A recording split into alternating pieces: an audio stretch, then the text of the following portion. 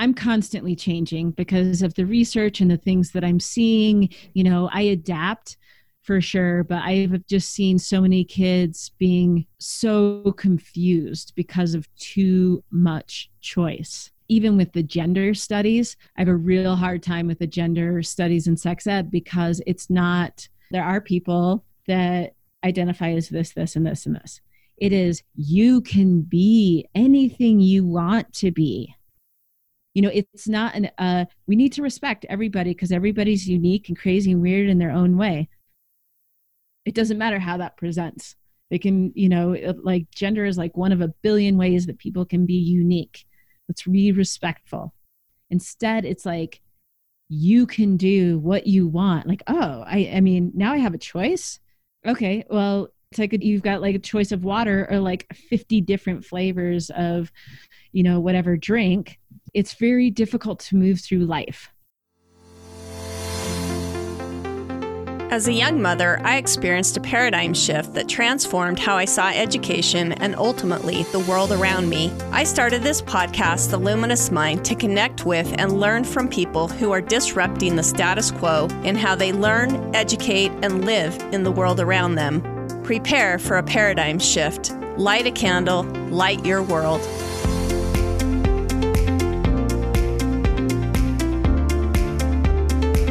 Benjamin Franklin said, "Instead of cursing the darkness, light a candle."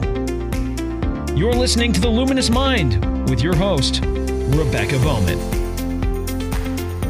This is the rest of our conversation with Emily Gaudreau, episode 259, in helping to de-pornify the youth culture. This information that we discuss with Emily Gaudreau is very sexually sensitive. If you have small children in the room, I would recommend that you wait to listen to this podcast at a time when you can be without little children in the room and when you're able and ready to discuss these topics with them. Today's fire starter is Emily Gaudreau. Emily, a former Playboy photographer, is now an anti-porn activist and a sexual abuse prevention educator. She is a woman on a mission to stop the cycle of sexual trauma and opening our eyes to the high price we're paying for a pornified culture. Emily is the host of the How to Raise a Maverick podcast. The conversation is like, remember how we talked about stalking, luring, and mimicking? Like, people can be predators too. And then you can legit take them to Cabela's or Bass Pro Shop and be like, look it, this is how humans are hunting. They're stalking, luring, and mimicking animals here. Like, people also hurt other people sometimes. And then when they go online, stalking, luring, and mimicking, is somebody pretending to be something they're not? Do they have the ability to stalk you? Are you giving too much information? Are they luring? Do they have something you want? Are they trying to lure you into something? I love that because, well, I think what made it, I mean, we're talking about those fifth grade muration, I'm hoping I'm saying that right, but videos that we all watch and how uncomfortable that was because it was just like thrown at us at a time that was like, where did that come from? And I remember one time my mom wanted to, have a discussion with me about sex, and it was just so like, it was almost so formal and whatever that it felt just weird, and it makes you, you feel weird, and because I don't know, it just comes up at just odd times. But if you're already like building that relationship and making those connections for kids, that maybe it'll feel more natural and less like creepy. Does that make sense? Oh yeah, totally. And it's also about asking questions or just, having observations, is kind of this discovery into our world and like, and being honest, sometimes we'll go to the mall and there's the Victoria's Secret, like huge wall of a woman, in her underwear. And my daughter's staring at it. And I'm like, isn't it hard to look away? It's so hard to look away at people who don't have their clothes on, no matter where you're at. Like, the naked person is going to get the attention. Isn't that interesting? We're wired to look at other people, especially if they're behaving in a way that's not normal or socially acceptable. If that was an actual person in their underwear, they would be arrested. That's interesting. Potentially. Yeah. I mean, maybe not arrested, but there would be some serious questions being asked about why this woman is in lingerie standing in the mall. That would not be acceptable. right? Well, I think it's interesting too. Like if you have honest conversations and like you say, your daughter is staring at the Victoria's Secrets model, like, our world anymore, if our daughter is staring at another female, we might go, oh, well, maybe she's lesbian. I mean, you know what I mean? Like we're taking it a step further, but I think what you're saying is that it's all of us, no matter what sexual orientation we are, that we happen to be, like we may get sexually aroused at something that, like I said, another woman, looking at another woman or looking, Right. And it has really nothing to do with, oh, I must be a lesbian. It's more like, well, this is what is so scary about right now, and why I'm, legit fighting really hard to have sex education just go back to some basic biology style of education, is because when we talk about kids and being bi and this or whatever, we are projecting our sexuality onto them. Not that we are those things, but those are adult things. For kids, we're like, oh, she's looking at a woman, she must be lesbian. Now, when the LGBT plus community really started their work trying to prevent discrimination, to get health rights, all this stuff, that labeling is crucial. It's absolutely crucial. Because it gives them rights, right? Like, yes, that's what you're saying. The laws need to be defined that I cannot be discriminated against because of this. So you can have, like, they're constantly adding things onto it because they're constantly getting pushed back, So that is the purpose of that labeling. And How to Raise a Maverick is all about the lack of labeling. So Samuel E. Maverick was like the original Maverick, and he was a rancher. He had cows that he wouldn't brand. So his whole deal was like, if you find a cow that doesn't have a brand on it, it's mine. So that's interesting. So that's what a Maverick is an unbranded cow. That's what we need to have our kids going out as, being unbranded. Like you can look at women and you can do these things and you're just a human being. You're just a human being. And this, like, well, are you queer? Are you trans? Are you cisgender or whatever? Wait, those are political ideations, or labels to prevent discrimination. These kids they're going through, and it's like they're being they're limiting the human experience and human exploration by saying, this is who I am. And now I'm going to wear this and I'm going to do that because that's what people like this do. That's interesting. And we see that all over. I mean, it's so hard not to. Yeah. We're like, we put our own sexuality onto them. Yeah. I look at nude women and I'm like, dang, like I want my butt to look like that, You know what I mean? It's like what's going on in their mind, or, is often not what we think. Yeah. Well, and that's interesting. Like, let's move on to that paradigm. How do you feel like your paradigm has changed over time and with experience about sex education that works in, for better education and health and even happiness for kids? I mean, I feel like what we were just talking about, that maybe we're pushing kids too young to accept a label, is almost causing a lot of unhappiness about who they are. Yeah. So I think what's happened over time is the realization that so often we just need to let kids work it out. And I think that we think that we're so much smarter and so much wiser and so much more woke. And you don't need to teach your kids how to behave sexually other than consent, because they're going to figure it out.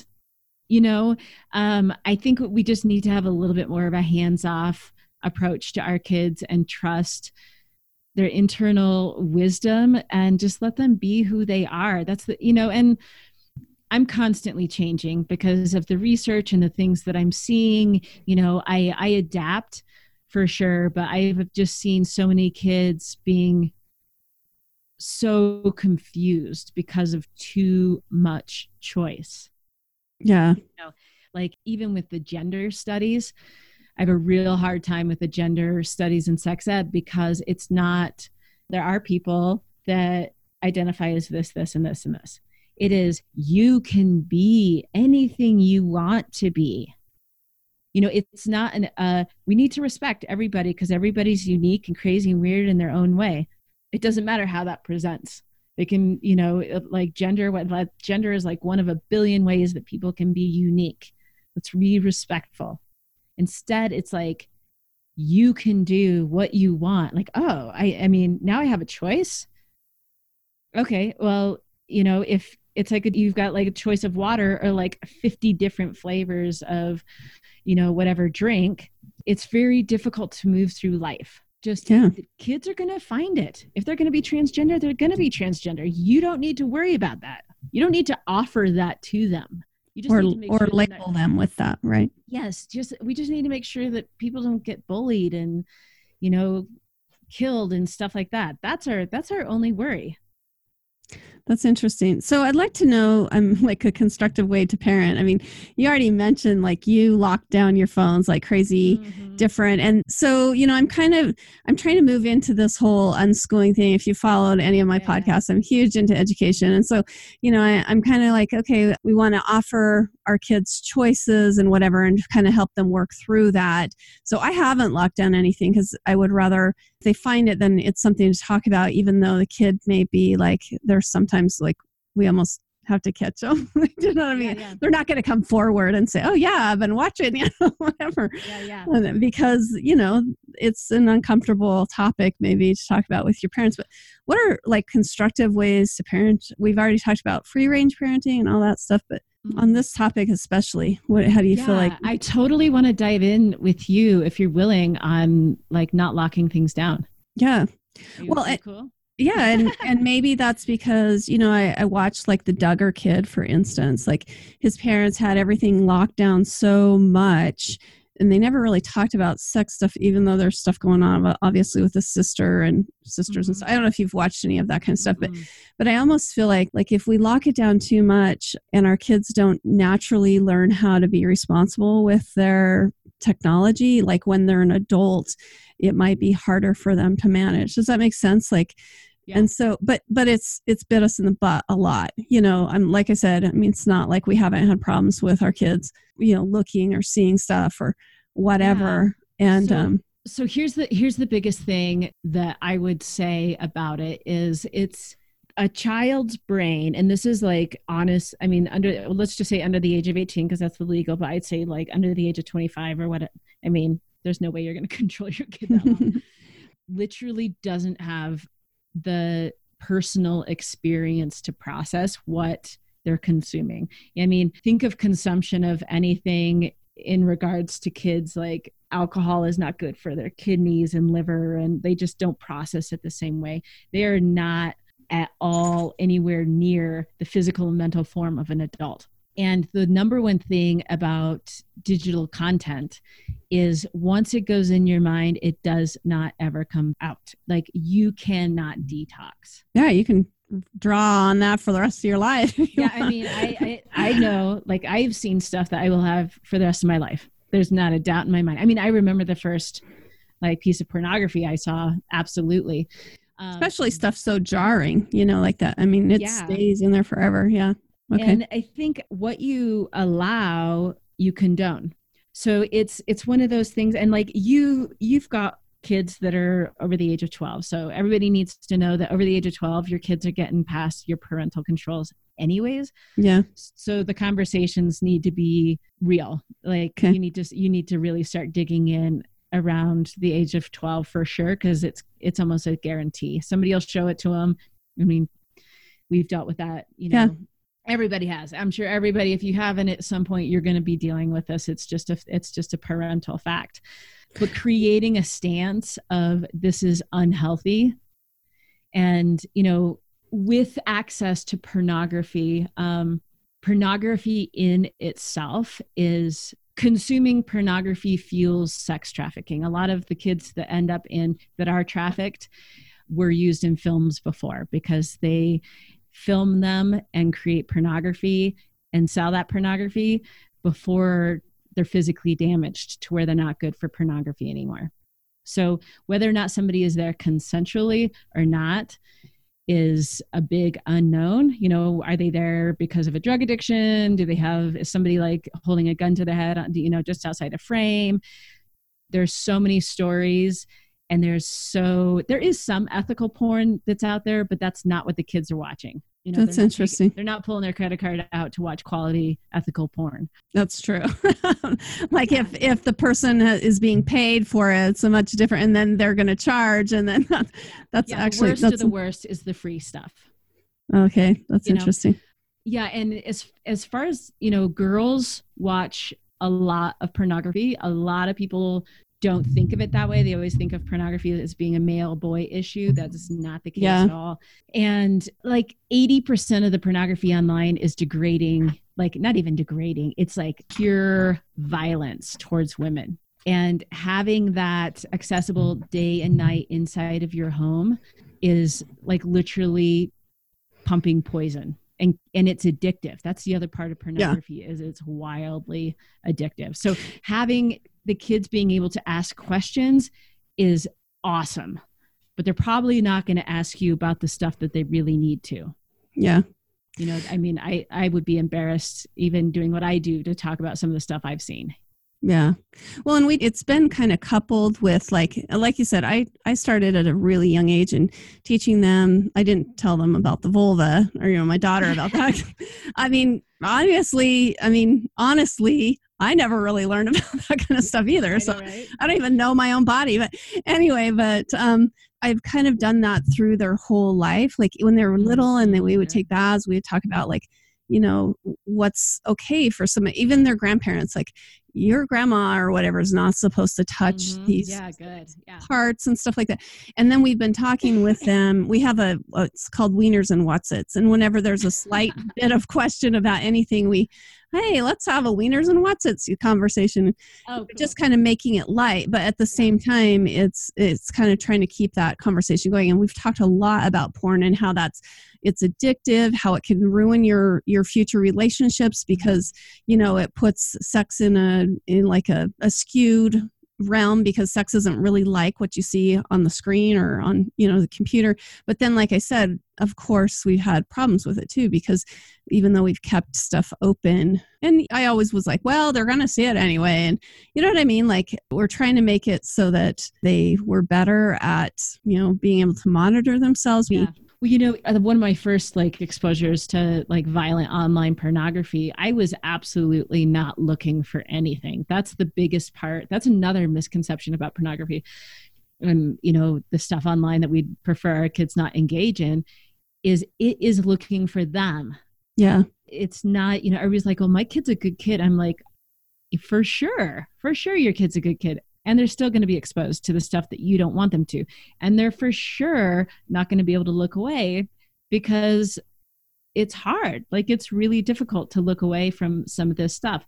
And are they going to be curious and dig in more once they see it? You better believe it. Good kids, it's got nothing to do with it at all. I mean, yeah. Like and we've used the Bible thing, you know, of like, be like Joseph where he runs away from it, and not like David where he sits and looks, you know, type of thing. I don't know. It's kind of cheesy, but, you know, trying to instill that, but it still does create, you know, like you said. Well, here's another way. And I'm only used like doing this with you because I know a lot of people have the same views, and I think it's a decent conversation. But pornography, one of the biggest things I deal with right now, this is like hours and hours and hours every day. I'm on the phone coaching parents through kids that have watched pornography at home or on their devices and then acted out on other kids. Yeah. And then we've got kids who are like around the age of 7. I mean, there are kids as low as the age of 7 on the sex offender registry. So we have kids being, as far as I'm concerned, being exposed to pornography should be treated like they were sexually abused. Okay, that's interesting. There needs to be that level of care and processing of the information so it doesn't become a formative moment.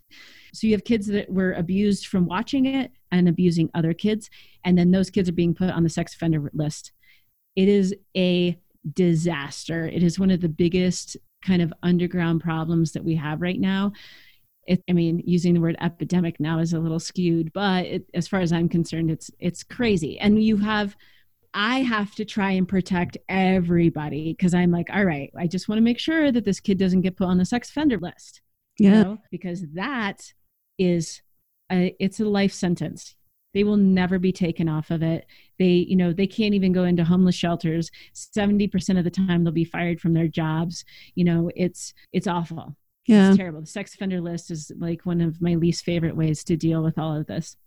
Yeah. And I've seen it destroy young kids' lives where even if it's not a hardcore porn thing that they're acting out on somebody, they open up I know of an instance where a kid was going to school with girls that were younger and had a relationship with them, and then the parents turned him in, and then now he is like forever locked as this sex offender, when it really wasn't. I mean, it was all consensual. It was just like kids that are underage, and then he gets in trouble because he happens to be above 18 type of thing. So there's also, I mean, even I have a friend of mine, she's this crazy pagan witch, and she on a full moon she stripped down naked and ran into a golf course pool, and I'm like, why are you doing that in the first place? It's full of chemicals and that's interesting. You've got herbs hanging all over your house. Anyways, she got arrested and she's a sex offender now.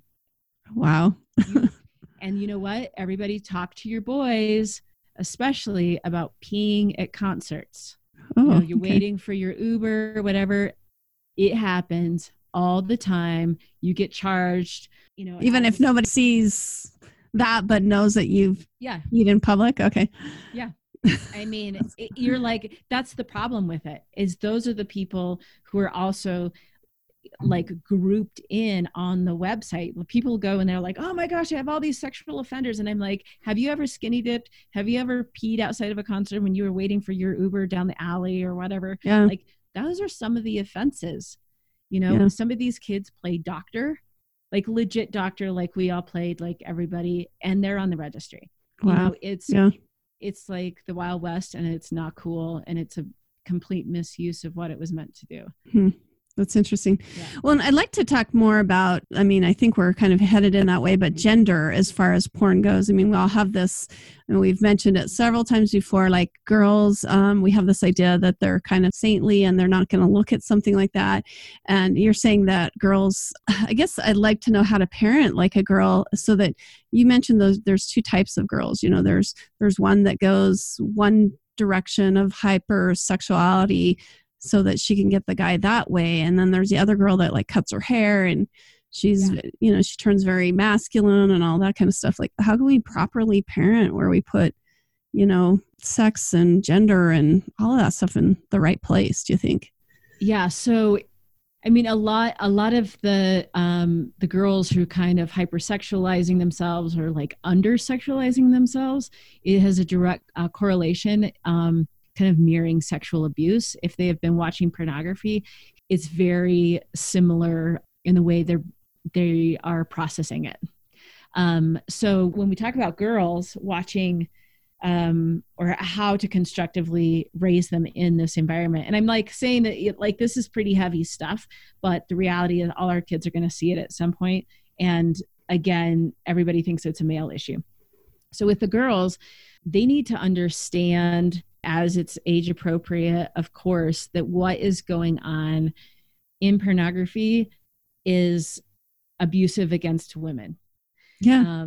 And when, at a younger age, I would say, one of the best things you can do to help girls, combat that feeling of like, I need to look like I'm ready for sex in order to be liked or understood, is to involve them in any kind of sports. And I am not a sports person at all. This is, like team sports, like I does not play well with others. Like that's not me. But for them to feel like their body is more than something to look at and to be used by others is crucial. So, you've got, like we were talking about, dance or even my goddaughter had a moment when she was on kind of, it wasn't like an outward bound, but it was like a school trip where they were like carrying kayaks. And it was like, she said it was a pivotal moment where her body was just this cool thing that was helping her experience life further rather than just something to look at and to be used by others. Well, and I have another question to kind of go off that. What if you have a girl who has looked at porn and then does dance? Because then they might correlate that's pretty blunt to say, okay, a person who's viewed porn, a child, is basically, we need to treat them like they've been sexually abused. Mm-hmm. I mean, have you ever seen problems like that where a girl might become really uncomfortable with dancing because of porn? I mean, she's been basically somewhat sexually abused, and then she becomes uncomfortable with I don't know. She starts looking at her body more sexually than. Does that make sense? Like, oh yeah, totally. What would we do with a girl that is like doing dance and they have been exposed or anything like that? I think when I say to treat a child as if they have been abused, what would be like the number one thing you would do if you knew your child had been sexually abused? What would be the first thing you do? Well, if somebody had sexually abused her, I'd definitely go after the abuser first. But, right. On top of that, maybe get counseling or something. Okay. Yeah. So you bring in the experts. Okay. And you give them a place for them to process the information. And one of the things that's a lot of parents have a hard time with is the fact that they're like, oh, but if we bring it up, we don't want to bring it up again. Or the child even doesn't want to bring it up again. It seems like, I don't know. Right. But it's there. Yeah. It's got to be, it absolutely 100% has to be dealt with. And if they have seen violent pornography, which is the only thing that's available right now, like for free, basically. Yeah. Yeah, exactly. You could probably pay for some good stuff, but it's not accessible to the kids. The only stuff that's accessible to kids is like the bottom of like the cesspool pit of the world, porn. I'm sure you could go worse, but yeah, worse. How can it get any worse? I'm just kidding. Yeah, that's a movie quote. yeah. Like, don't tempt the universe right now. Don't do that. Yeah, they need to get that. They need tools on how to, if those images and those thoughts are going to start circulating. And they need to know how to be able to talk about it, how to stop the thoughts, how to process what they saw, and how they relate to that. Yeah, so just like, what would you do if they were sexually abused? You would create a super supportive environment. You would get them professional help, like a space for now and always to be able to talk about stuff that's come up. If you create a relationship with a therapist where you don't have to keep going and like retelling your story, you can go in and say, hey, this happened and it was triggering for me. And so my history, I was drugged and raped in high school. It wasn't until 2 years ago that I was actually able to go, oh, wait, whoa, that not that it was like not in my memory. I totally knew that it happened, but I had never identified it as rape. So as your kids develop their experiences and they're going to have their first relationships, that's the problem with all of this. They haven't even had physical relationships themselves. These are their first relationships. Wow. And that's the deep, sad part of this is that's their first kiss. Wow. That's, that puts it really blunt. I mean, yeah, it's intense, but it's what everybody out there, I don't want anybody to be like, oh my gosh. No, we are all dealing with this. This is all of us. This is me. This is in my house. This is in our family. This is with our friends. And like nobody's like being immune to it. Yeah, exactly. That's interesting. Well, I'm trying to think where to go now. I'd like to hear, I think you've helped us learn so much about like maybe some positive ways that we can talk about sex education, as well as how damaging maybe porn can be. But I'd love to hear more about like your message on what you can find on, how to raise a maverick, and like what's your mission and what are you helping people and parents and do, I guess. Yeah. Leaders do. Yeah. So I have the podcast, How to Raise a Maverick, and I'm actually spending more time on other people's podcasts these days, trying to reach some new audience. How to Raise a Maverick is really an overall parenting podcast, with my sneaky, because I'm like, nobody's going to like go, I want to listen to a sex abuse prevention podcast and talk and like hear about pornography. Like the people who will seek that out are probably not the people who need to hear what I have to say. So How to Raise a Maverick is like, we're going to talk about all things parenting, and then I'm going to sneakily interject what I think you need to know about all this abuse prevention stuff. That's interesting. I know. So now that you all know that was the whole purpose behind that. And then also to, really get experts on stuff that I didn't know about to talk to me. Parenting's hard. I'm like, can I just talk to professionals for an hour on my podcast? Awesome. Let's do it. And then I teach in-person classes. I work a lot with refugees, and I work with a lot of like different homeless organizations that helping the parents and the kids prevent sexual abuse and understand pornography. And I have an online course that helps parents, and I use, like I said, everything goes back to nature. And right now I am kind of knee deep in creating a curriculum just for kids. That's cool. So that like an online curriculum just for them with the... Yeah, I don't know yet. My vision is I'd really love everything to be in person, but I don't know how our world is going to end up being. But I've realized that parents are either on either side of this. There's just like, it's not going to happen in our family. It's just not going to happen. Like there's this total denial. And then also they just don't want to do it. And it's hard. It's like, it's hard work. It's hard. Yeah. And it's so much better for the kids and for the parents when it comes from somebody else. Yeah. It's kind of like that Dave Ramsey, there's a few things you can't talk to your parents about. And that's, one of them is sex. The funny thing is, so my oldest son's about to get married. My husband and I were joking around, just doing sexual innuendos with each other. He's like, oh, that's gross. I don't even want to know about that. And I'm like, well, I'm getting that way with you. So, you know what I mean? Like, there's like this weird thing, like, as a parent, you're supposed to teach your kids about it, but at the same time, they don't want to hear from you. And then it's weird talking to your kids about like, their sex life type of thing. Yeah, exactly. You want it to be healthy for them, but you don't know how to talk about that kind of stuff. So I want to say something that this is a really important thing for parents to understand when they're talking to kids about sex. Nobody wants to know about their parents' sex life. Yeah. So that's where everybody like goes, well, no, it's not about you. It's like, it's always, there have been, people can, I have heard, nobody ever. Don't make it personal. Like the beginning of time has ever wanted to hear about their parents' sexual escapades. Okay. I have talked to my kids a lot about sexual abuse and, just like that I experienced that and that kind of thing.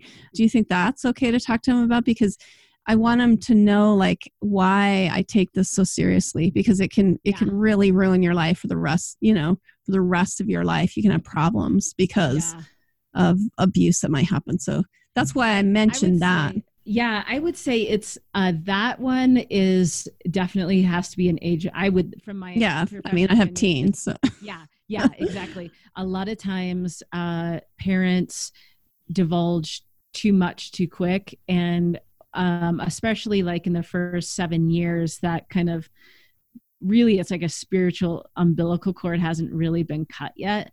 And the kids take on the trauma. Yeah. Okay.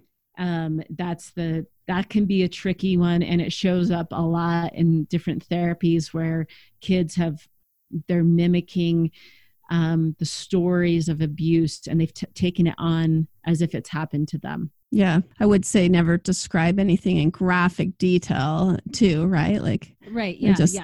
I mean, it's when kids get older, I think there is, yeah, exactly. Like anything under the age of 7, no, I would definitely wait until like the teens Mm-hmm. or, And because it most of the does. time I've brought it up in response to something that's going on. Well, I want you to know why I'm like Right. so freaked out about this, because I've experienced this myself, and I don't Yeah. want you And to. it helps explain that this isn't, you know, like just paranoia. Yeah. Yeah. Yeah. And like compassion for you as a human. Yeah. Like this is a trigger for me, and people have triggers because things happen. And also I don't want it to happen to you. Yeah. Yeah, exactly. Well, that's great. I'd love to hear about like the feedback with your message and your podcast. You said you're on more, and before we started recording, you said people are really defensive about their porn, and Yeah. I had and we no don't want to talk idea. about disparagingly against LGBTQ or any of that kind of stuff either. But what's your feedback about what's going on with Well, all that? it's again, it goes back to people having an inability to understand that I'm talking about children. Everything always gets lumped together with like me.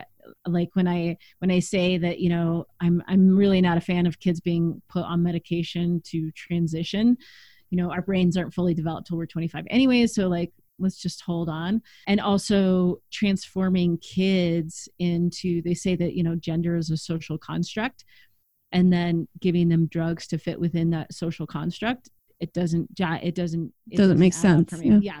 But again, if you're a parent, I mean, I also believe in parents having the right to do what they believe is best for their kids. So there's that. But there are a lot of sex educators who are porn positive for kids watching pornography, because they Wow. think it's a healthy way for them to explore their sexuality without the risk of pregnancy or STDs. I had no idea going into this. I was like, Wow. I don't either. I didn't either. I didn't think I was going to get any pushback, but people are very committed to porn. That's interesting. Yeah, I had no idea.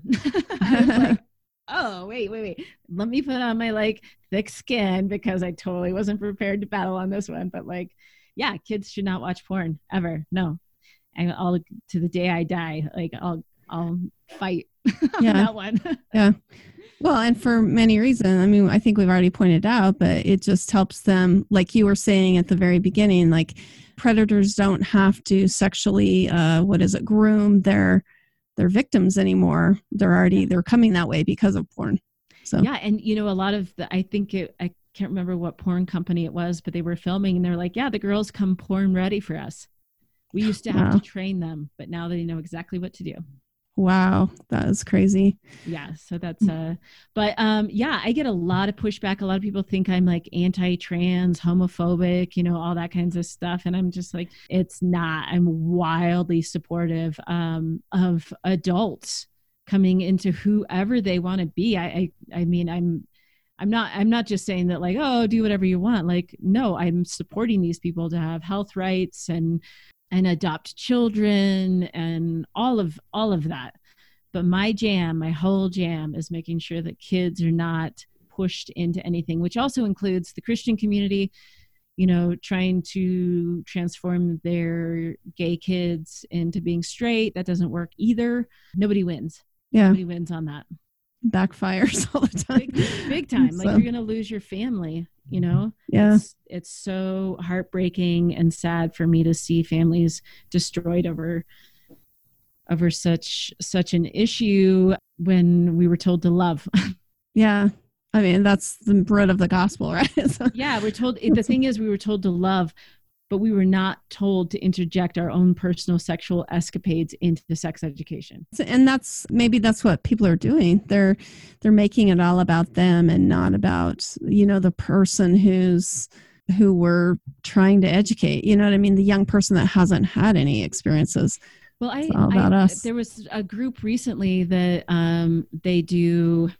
I guess it was like last year, but they had like an outdoor school. And I was like, I'd really love, my vision would be to teach like a sex abuse prevention, kind of in the outdoor environment. Cause that's where all my stuff is just observing natural laws of nature and being able to apply this to help our kids. And it ended up that she was like, I really don't feel comfortable with you talking against pornography. And she said, I've just gotten to the point where I'm really exploring pornography myself, and it's taken me a while to get here. And I'm like, at that point, like, conversation's over. Like, if you're not going to allow me to talk against pornography and why kids shouldn't see it, then but she was an adult, right? But exactly. So, okay, that's what we're saying. Like, she's projected her own thing onto what kids. Okay. So, I mean, that is a constant conversation where people, sadly or positively or whatever, have worked through a lot of personal shame. Like hers was shame around pornography, and she's finally working through that so she can be able to watch pornography. It is whatever it is, but like, what does that have to do with children? Yeah. That is your current sexual escapade. Yeah. Not kids. It's like, but wait, we're going to teach kids not to drink, like about drinking responsibly, but I really like to day drink and have margaritas. So I don't think that we should do that. Like, what are you talking? Like, okay, kids shouldn't do drugs. Yeah, but I really enjoyed the pain medicine that I got for my knee, and I like to smoke weed and what? No, we're talking about kids. Yeah. They are completely physically and mentally different human beings than us. So you're saying, just to kind of reiterate that authentic sexuality, you would even suggest to your child to kind of wait until they're an adult, maybe, so that they're, they can make the decision for themselves versus like, there's a lot of parents that will go get their kids, their high schooler or whatever, birth control or whatever. I mean, is there a time you think that? What, to have the conversation about? No, I mean, like that authentic sexuality. You're saying, like with kids, once they're an adult, as a parent, you would encourage your child to wait to have any sexual maybe interaction with somebody until they're an adult. Does that make sense? Like, well, like there are people that are teens, like in high school, and their parent is going and getting them birth control so they can go to, have sex with their boyfriend on prom night, type of thing. Like, yeah.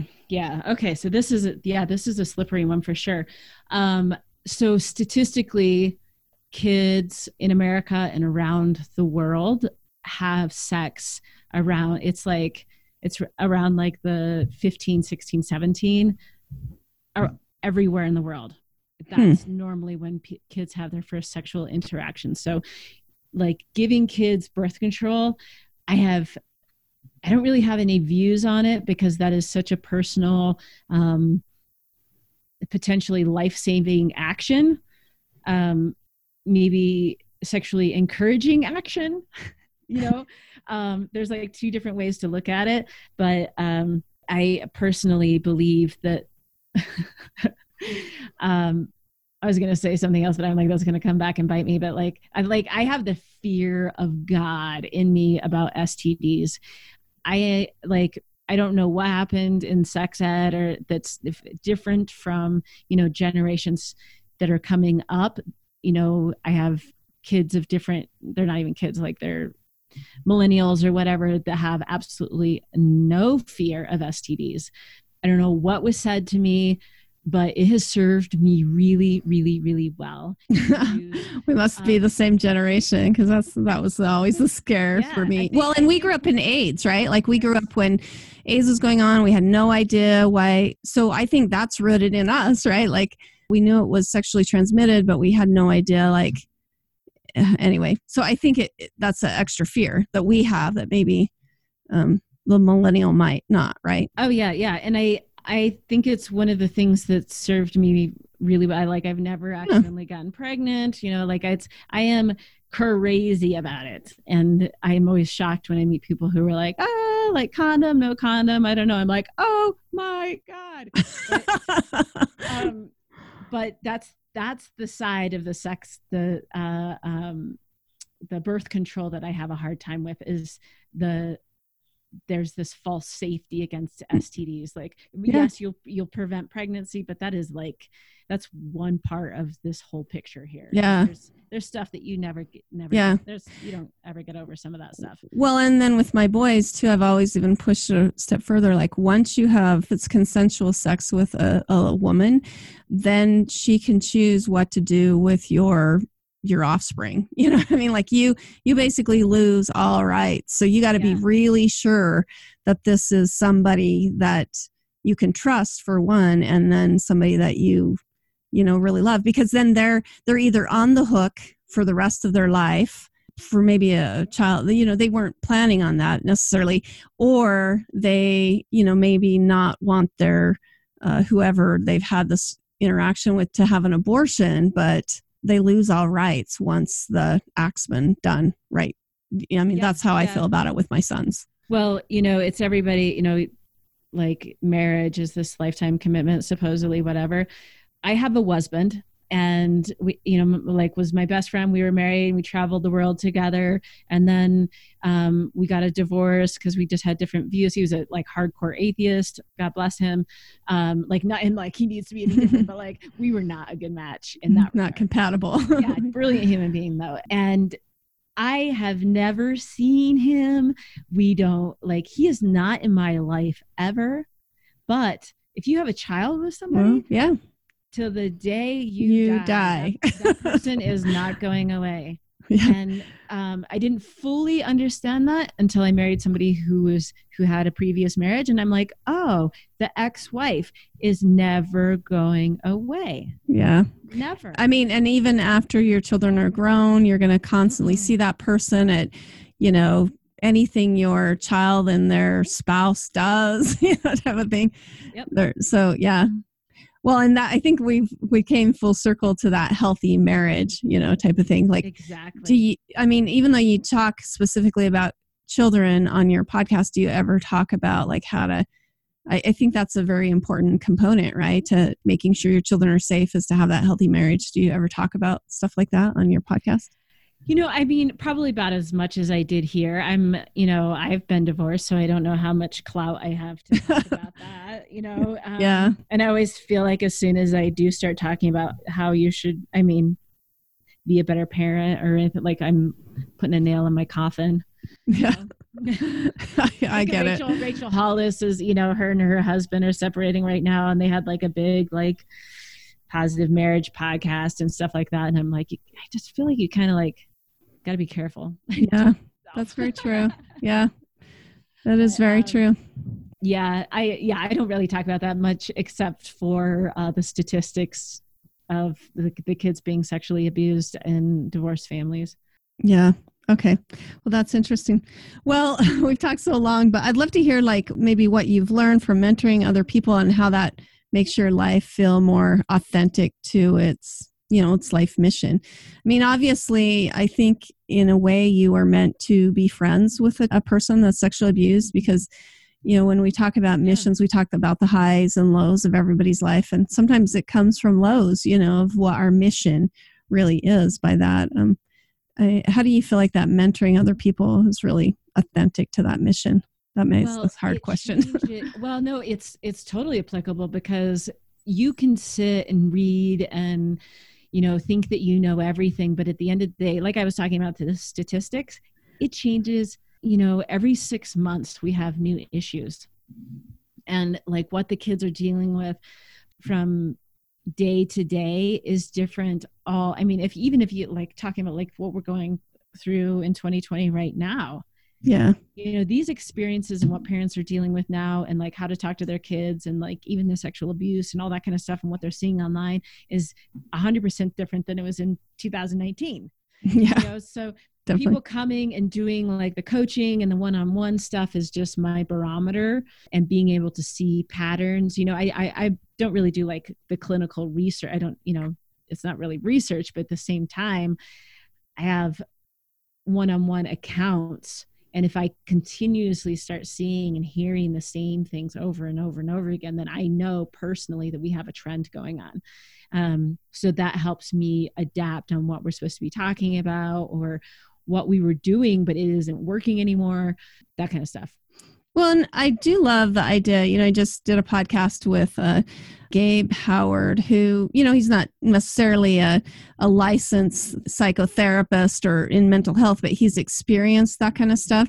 And I think there is a lot of stock in the person who sees is more of the person like you that's just concerned about the well-being of our kids or even the sexualization of them and stuff versus somebody who has a psychotherapy thing. Because I almost think that that's where the craziness is going. It's like all these people who are highly educated who, oh, well, I've read so-and-so that this watching porn is actually good for children. It helps them explore their, you know what I mean? Like over intellectualizing it. Yeah, exactly. So that's why I like the lay conversations with people, because I think you're seeing something that maybe that licensed therapist wouldn't. Yeah, and it's also like I'm not trying to write a medical paper to get into university publications, or I don't have a career motive except for to stop what's going on, and I don't have any attachment to we have to do this because of biblical reasons, and I don't have an affiliation with Planned Parenthood or the LGBT community. It is just to stop sexual abuse, full stop. Yeah. Like I don't have any other agenda. I mean, if our world turned, everything was absolutely 100% consensual in all aspects of everything, can you imagine how much healthier we would all be? I mean, like I said, I'm carrying trauma from years ago, and I know, many other people, and it all came down to the fact that and that's what I've gone over in my mind. Like that's where it was bad, is that I was never asked as a child. You know what I mean? Like it was just forced upon me. And so if we can move all of our world into consensual on everything at the appropriate age, just how much healthier we would all be, Well, let's just kind of wrap it up then. Tell us your long-term goals and what legacy you hope to leave and where your podcast is going, all of that. Yeah. So my vision, what I'm working on now, I'm moving into New Orleans. So I'm super excited about getting my program kind of integrated into some of the stuff that they have going on there in person, which is going to be great. And again, my abuse prevention course for kids, I'm excited about that and a little scared because I've never, created anything specifically for kids. So this is going to be fun and challenging. I have a degree in fine art and design, so that part funny. of it that's going to help. Yeah. And as far as my legacy goes, oh my gosh, I'm just so, if I, everybody's like, oh, if I can help one person, I'm not buying into that. Like I want to help everybody. I really, really want to create serious awareness around this. And what form that comes in, we'll have to see. Is it the podcast? Maybe not. I don't know. But yeah, I want to be known as a person that fought to the end. Kids. Yeah, that's awesome. Well, I'm right there with you. Do you have any final parting words for our listeners? And then give us your contact information, how we can find out more about you. Oh gosh, final words. I just want to say, we talked about a ton of heavy stuff and it's all super scary and crazy, but I also want you to know that, if and when your kid sees pornography or has anything happen, just don't freak out. Yeah, that's the worst reaction. Yeah, don't freak out. There's so many ways to deal with it. Yeah, that's a whole other conversation about exactly how to deal with it. But just know your kid's not going to run away to the sex circus, and everybody's going to be okay. And the fact that you're listening to this and you're aware means that they're going to be 100% okay. The people that don't care. Very calming. Thank you. Yeah. The fact that you care is the catalyst for all of it. The kids are going to be fine. Do we need to address stuff? Yes. Are you going to make mistakes? All of us. I do. It's a work in progress. And the kids are going to be fine. That's great. That's my message. And then give us your contact information. Where can we get your free course and all of that kind of stuff? Yeah. So best place is just Google how to raise a maverick or howtoraiseamaverick.com. And that's pretty much the hub of everything. And then I'm on Facebook and Instagram and all that. Just Google How to Raise a Maverick. That's awesome. Well, again, we've been chatting with Emily Gaudreau.